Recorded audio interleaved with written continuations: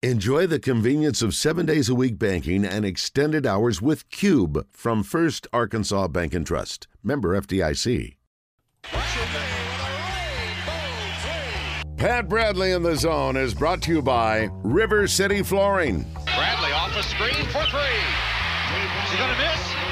He's been terrific in this first half. River City Flooring. The only thing better than their selection is their service. Visit RiverCityFlooringInc.com. RiverCityFlooringInc.com. Okay. Let's get to it. All right, Pat. Officially welcome. How are you? What's up, boys?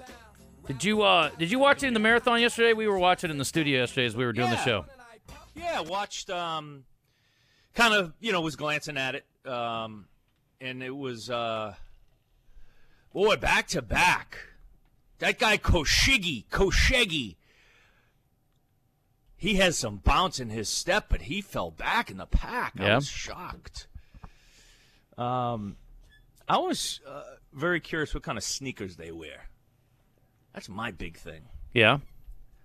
And I couldn't get over how you look at some basketball players and the way that these marathoners are built, long, lanky, thin legs. You've got there's a certain build that you have to be a marathoner. I don't think your build is, I'm the opposite. for that. I'm built to be a very slow sprinter, Pat, is what I was built for. And 10-yard dash? Yeah, 10-yard dash be good for me, Pool or pond. Pond would be good for me. I can't imagine running 26 miles on purpose, and I certainly can't imagine doing it in 2 hours and change. It's just mind-boggling how fast they can do it. When Christian asked me Dougie the Flute did it. What? Dougie the Flute ran, and he was like hobbling. Did you see the clip of him running? Yesterday he did, or before? Some other year? Yeah. Yesterday he was like hobbling. Like it looked so painful. Well, Christian asked me yesterday, how far could you go in 2 hours? Like if you just ran for 2 hours, or you took the Boston Marathon time, was it 2 hours and 4 minutes? 2:05:54. How far would I get? And I was like, not very far, not even halfway there. Well, that's what I was going to say. Kevin Kelly, who does a lot of this, said normally when he's running his marathon, he's halfway through when they're finishing. And he's like, and it just puts it in perspective. He's like, I got another half to go. These dudes are already done. That's how fast they're going. That's a pretty competitive pace by him. Because if you run 4 hours, that ain't too shabby, I think, in my book. Well, that's the difference between a 4.5 mile, which I think they average about what? They're in the 4:45 or something, yeah. Something like that. Yeah. And versus, you can walk. A constant walk is like 1 mile per 17 minutes. That sounds right. For you to walk a mile. So, if you run like the average folk like you and I would probably do on the treadmill like a 10-minute mile, 12-minute mile, depending on. Come on, Pat. 950. Well, but I mean, that's about double, right? So Yeah. what Coach Kelly was talking about. So, yeah, I mean. Oh, this is the other Kevin Kelly, I think. Kevin Kelly. I see. TV okay. anchor Kevin Kelly, yeah. Fox 16, yeah. I remember when he started to run. What was that, about 10 years ago? He got into, like, fantastic shape. I'm talking about the TV anchor. He's always been in great shape, great-looking man. But we would have to – so there was, when I was in high school, a sort of goal or a level or a line where, to be a Division I athlete, they would tell you you have to run I want to say it was like one time around because you would do like it would it was like a 5-minute mile or something they wanted you to try to get to. So which is only 4 times around the track, but yeah, but 5 minutes is still salty. Like I think if I really run hard, I can do an 8. I mean, I ain't getting much below that. If I like had my life depending on it, could I run something in the 7s? Probably. But I ain't running a 6-minute mile. I don't know that I ever ran a 6-minute mile. That's a minute and a half per lap. I'm not doing that. My greatest nightmares, we used to work out on the track in high school, and I'm talking we used to run the mile, the 200, the 400. We used to run hurdles. It was probably the worst memories of my childhood. Was it? Working when out you were on the running track. up Cleveland Hill, you didn't think, gee, I'd love to be on that stupid flat track again running? Well, the thing is with Cleveland Hill, there's a sense of fear, right? You were just so totally afraid, and like adrenaline kept you going. Yeah. But the guy I used to work out with on the track, you never knew when the workout was finished. That's true. So at least Cleveland Hill, like, you knew, okay, I know what my goal is. With him, he was a psycho. You just never knew. Yeah, we used to run we called it it was the dam hill. It was the hill up the side of the dam where Damn hill. Yeah, it was like, I don't know, it was about, I'm not joking, this is going to sound crazy, but it was like a 55, 60-degree grade. It was steep, dude. It was brutal. And you'd run up it, and there were times that, like, people would toss cookies, and then you just continue and run and finish the workout, which the thought of that now is like, no, I'm done. That's it. You remember if you were unlucky enough to have a hill near where you played football, coaches used to always use the hill for the bear crawls. Oh. You used to have to bear crawl up, run down, bear crawl up, run down. I hated those hills. Awful. Okay, so we were talking about Arkansas, the portal. You know, you mentioned Cam, Pat, off the top, and it is interesting getting – and then look, when you're going from a mid-major and one that has not had a ton of success, and you play as well as he does, you're going to get a lot of attention. That is a little different process than being at a school like Michigan, like Hunter Dickinson is, and then going, you know what, I'm going to look around and see if I can do something different. I'm sure the process is a little bit different, but – and guys like Hunter don't get left in the portal. I mean, they get to kind of have their choosing of where they want to go. But, Pat, there are a lot of stories where guys probably are misled, disillusioned, whatever, and also you're a back burner plan and you're being held until the coaches get a better opportunity or a guy they think can fit or be a better help for them. It's a very unique situation, and it is a lot to manage for the coaches, but it's a lot of risk potentially for the players who are not at the very elite level. Yeah, and I think Coach Witters said it perfectly. It's like those players have places to go. Like, they have, whether it's, you know, and that's where maybe the disillusion comes in, where you leave your current situation to think you're going to go to a school you think is, for whatever reason, I don't know, maybe have for whatever, win a championship. But the reality is, like, there's X amount of spots in Division I, and Coach mentioned NAIA, D2 school, a lot of great D2 basketball, D3 basketball at Hendricks. Hendricks is still D3? Yeah. I think, right? Right. We got a lot of Division III in the Northeast, so yeah, it's highly respected basketball. Yeah, I grew up around D3. I mean, Iowa's full of it. Right, Iowa has a bunch of them, yeah. So I think there's X amount of spots that have to fill X amount of players. So if a guy sits out a year, it's going to be exclusively his decision. If he wants to find a place to play, I got plenty of small college coaches that I know personally that you can go and play for them right now. But I think that's where the disillusion comes in. It's like, you know, Cam Hunter obviously is in a more of a unique position because he had such a good year, and, you know, UCA, of course, would welcome him back, you know, but I think there are other players maybe in higher divisions where they, you know, transfer out of a Power 6, think they're going to find something better within that group, and they don't. So now they're stuck with, well, you know, Illinois is not going to wait for you to come back, and Illinois is not going to wait for you to come back around. Right. So, you know, I think that's where the issue is going to be. But then again, that player, he's still going to have plenty of opportunities if he wants to play basketball. I mean, if he's holding off of what, Kansas? Sure. Well, Kansas. So I think the coach mentioned it. Like, every situation is different. I think that's the other thing is, like, we throw this blanket on top of the transfer portal, not realizing that every situation is unique. Like, this didn't just begin a couple years ago. Guys have been transferring out for reasons. I scratched my head. I was talking about a teammate I had, Marlon Towns, last night. Marlon Towns was a starter as a freshman. He started with me in the Sweet 16. He transfers out the next year. So there's always going to be head-scratching moments, like it's always been. It's just now, obviously, more of it, and you don't have to sit out. That's a big part of it. You don't have to sit out. And again, I think the COVID year, giving guys an extra year, has sort of bumped up the numbers of the transfers. So, you know, we've always had the grad transfer. Well, actually, that changed with the quarterback with Ole Miss, right? Didn't they? Isn't that when they changed the rule where you could transfer without having to say that? Remember the Jeremiah grad transfer? Masoli? Yeah. think. Remember it used to be your current school couldn't offer the master's degree you wanted. Remember how that changed? Yeah. Mm-hmm. Anyway, I forget the details of it. But so there's a few things that have bumped it up over the last 5-10 years. But I think Coach was exactly right. There's enough rosters to fill everybody. It's just, it's the age-old deal of we've seen it, since dirt. Guys think that I got to find a different spot for me. I mean, you're always going to have those kind of people. Pat, yesterday Arkansas got another guard. It's their 5th guy out of the portal, and it's really 4 guards. What do you see? Is there a common thread with the guys that Musselman's going after? Absolutely. We talked about it last year coming off that Duke game. He needed size. What's he do? He brings in the Mitchells, Graham. Who else?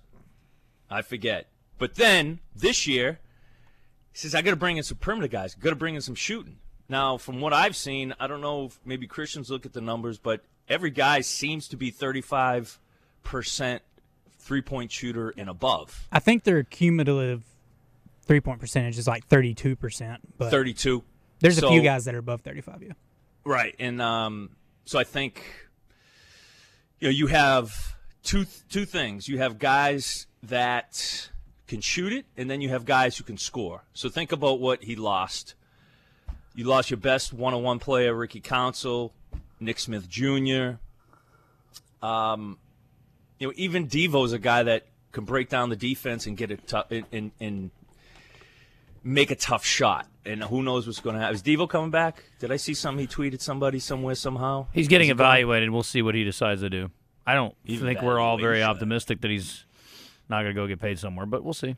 Yeah, no, and that's fine. I think Devo can make an NBA team. I don't know about this year, maybe G League, but at 6'4", and that's the thing. It's like for him, he wants to start his professional career right now, and he feels like he can make an NBA roster. He may at 6'4", he can defend, learn how to run that high ball screen. So he's got plenty of professional options. So I think, Coach Muss is like, let me evaluate what I need. And certainly you look at the backcourt in the perimeter and what he's got coming back. Yes, Ford, Pinion. You get the freshman kid coming in, the point guard. Blocker. So those are all guys that have not played a lot of minutes. And, I think he's beefed it up with not only point guards, but also perimeter guys that can break it down, score, and get on the glass. I mean, he loves to have perimeter guys that can rebound. So what's up? What was that Jordan Walsh thing? Is he just selling his JW merchandising? Was that all about? Well, we don't know. We were talking about that earlier. That was the question of the day today. What do you think that means? Coming back or going to the NBA? The other option should be going in the portal, which I don't think is highly likely, but still, I guess anything's possible. I mean, if I'm looking at this situation, I can certainly, if I'm Coach Muss, now here's what you got to think about. You put together, Muss likes a 7-8 man rotation, right? Yeah. So you got Brazil, Walsh. Maybe. If those two come back, those are automatic starters. The rest is up for grabs, right? Sure. So, maybe Coach Muss says, okay, Jordan, here's how I can put you in situations on the offensive end to highlight what you do best. You come back, you're our first or second option coming into the season, and you never know. I mean, one of these transfers could end up being like Ricky Council, but you just can't depend on that if you haven't seen it. Because everybody knows Jordan Walsh is, from a defensive standpoint, energy standpoint. So, maybe that's a nice little caveat for Coach to throw out there, like, hey, this is how we know we can sort of highlight you and your skills on the offensive end to get the most out of it next year. Did you make any sense out of the video? What'd you read into it or out of it? Has he had any? Is he been selling that Jordan Walsh merchandise? I didn't know he like, had has gear. that already been up, or is that like in the unveiling? I didn't know the thing. Right, so that must, I guess That must have been the unveiling, right? So that must have been the reason for it. That's something I didn't even know about or considered. I like it. I like his logo. I think a few other guys have logos, don't they? I have a logo. I know you do. You are the logo. I'm a Swish guy. You know me, Pat. You are the logo for what's the brewery? It could be any number of them. They should have that. Have your arm with your bicep lifting up a can. Maybe. Have you been watching the playoffs? I've been watching playoffs. What'd you think last night, Pat? What'd you think of the what'd you think of the injuries over the weekend, and what'd you think of Draymond trying to? I fell asleep last night. Oh, what he did to Sabonis? Yeah. I'm waiting right now for the league to come down with a 1-game suspension. Let me ask you this. Kev wanted me to ask you, the defending champion Warriors, Pat, do you have a message for them? Oh, you don't have to repeat, but you gotta compete. Well, they're not competing very well right now. They're getting posted right now, unfortunately for them. What did you think of that, though? I mean, I thought his first tee was kind of BS. I think that was reputation driven. For those who missed it, they said he stuck his butt out. I didn't think it was too bad, and Sabonis played it up. And then, frankly, Sabonis grabbed his foot, and he tried to pull his leg out, and he lost his balance, and he ended up stepping on his chest. There might have been a little extra in there because he was irritated, because he said it happened the day before, too. I'm actually on Draymond's side in this deal. I'm going to tell you this. I'm going to take a very awesome. He needs people. He does. It's me and his mother. I'm in a very unique position here, but I'm taking up for him in this case. I think Sabonis is a pest.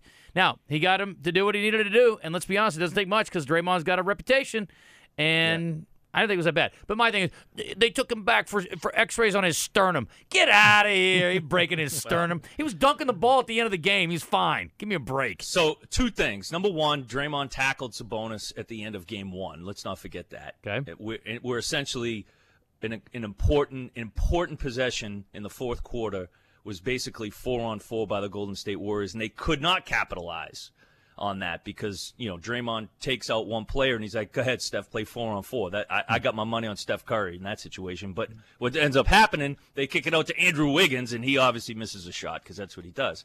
But the other pet peeve I have with the NBA this playoffs, how many of those have you seen, though, Justin? Like, outside of Ja Morant, Giannis, those look like some serious injuries. I know Tyler Hero broke his hand. But, like, I watch Embiid. This dude is on the floor crying like he just got, like, I don't know, like scissor kicked or something like that. And then he pops right. So I see a trend in every NBA game that guys are getting, like you said, Sabonis. Like, I don't know. I mean, Draymond Green's got, a size 15? I'm sure, like, that in your sternum is going to do something to you. But, yeah, I don't think he killed him. I didn't think he killed him then. He definitely did not. But watch the games. These guys are, like, overly selling it, and it's like, dude, just pop up. Let's play. It's like, it's very weird. I think maybe the first few games they think it's still the regular season, and they forgot it's the playoffs, and, like, you're not going to get that sympathy in the playoffs. Okay. That's my take. I looked it up just for you guys. Celtics look good. The Boston Marathon winner, 5'6". Wow. I thought he was a lot taller watching him run. No doubt. Long stride. Yes, 5'6". Back to back. It's amazing. He was back to And back. $150,000 I saw. We were talking about payouts yesterday, Pat. Yeah, I didn't know how much it was. I knew it wasn't worth running 26 miles, and that just confirmed it. Yeah. Yeah, but what if he wins? Do they get a second place too? Like, do they do second, third? Oh, I'm sure they do. They prize probably money? pay down to, like, I don't know how deep, but not quite like PGA Tour money. By the way, I was looking at that. Did you see the numbers? It's so dumb. The leader on tour is, I think, Rahm, and he's made like $13 million already. Scheffler's made $12 million already. The dude that just won this weekend won $3 million. Yeah. He's like 40th on the money list. I don't want to hear another word about the LIV Tour. We talked about LIV Tour last week. There's plenty of money for these guys. It's freaking April. Well, and they got guys with $13 million, and that doesn't count endorsements. Get out of here. You don't need this stupid LIV Tour. Well, that's what the LIV Tour did. It raised the prices. That definitely helped. It guaranteed it, right? Is that what happened? Well, they're not guaranteeing everybody. You still got to make the cut, but it's raised the winnings for a lot of these tournaments. Oh, yeah. The money's there. I mean, fellas, you know, I mean, it's a story as old as time, boys. The story Follow the of money? the green. The almighty green. The almighty dollar is undefeated, buddy. That, well, there's a couple things that are, but the almighty dollar is way up there. All right, buddy. Well, listen. Yes, it is. Appreciate you. you. Hey, when is the fundraiser this week? It's tomorrow night. It's tomorrow. Why did I think it was Friday? I don't know, but here's the thing, Pat. You can bid online. The auction's about to go live. We're going to start bidding in the morning. There are a lot of really cool items on there that you would be very interested in having, I think. And so I want you to check that out, and I will share that link here in a little bit. But we're going to have it on our social media pages for sure, and on our website, 1037thebuzz.com. Don't forget to get your tickets for Rock and Relief tomorrow, too. They're only $20. $20. Come on. It's a good deal. Well, I'll bid on something. Just let me know the site. Okay. I will. Yeah, I'll share that with you. Also, PB, guess what I ran into at the baseball game this weekend up in Fayetteville? Rick Schaefer. And I did run into Rick Schaefer and John Neighbors and Mike Neighbors and Terry Chatelain, our buddy from River City Flooring. Oh, and yeah, they're rescheduling their golf outing, so we're going to have to work that out. I think it's going to be a fall deal now, which actually would be beautiful up there anyway. So, well, but I told them, I said between now and then we would like to work out a little trout fishing excursion again because that was pretty fun last time. Yeah, what's the best time? June? I don't know. It sounds good. Yeah, I'll ask Brian Hendricks. He's here from the Democrat Gazette. I'll ask him in a minute. All I know is we'll do all the we'll take our shirts off, we'll drink cold beers, and we'll let them bait our hooks, and then we'll let them cook them up. I mean, if they need that, I'm available. I don't know about you. I'm available pretty much every weekend for that. Yes. Amen, brother. All right. Well, listen. All right, we'll man. talk soon. I'll holler at you after. Sounds good. See you, buddy. All right, bud. All right. It's Pat Bradley. Thank you, River City Flooring.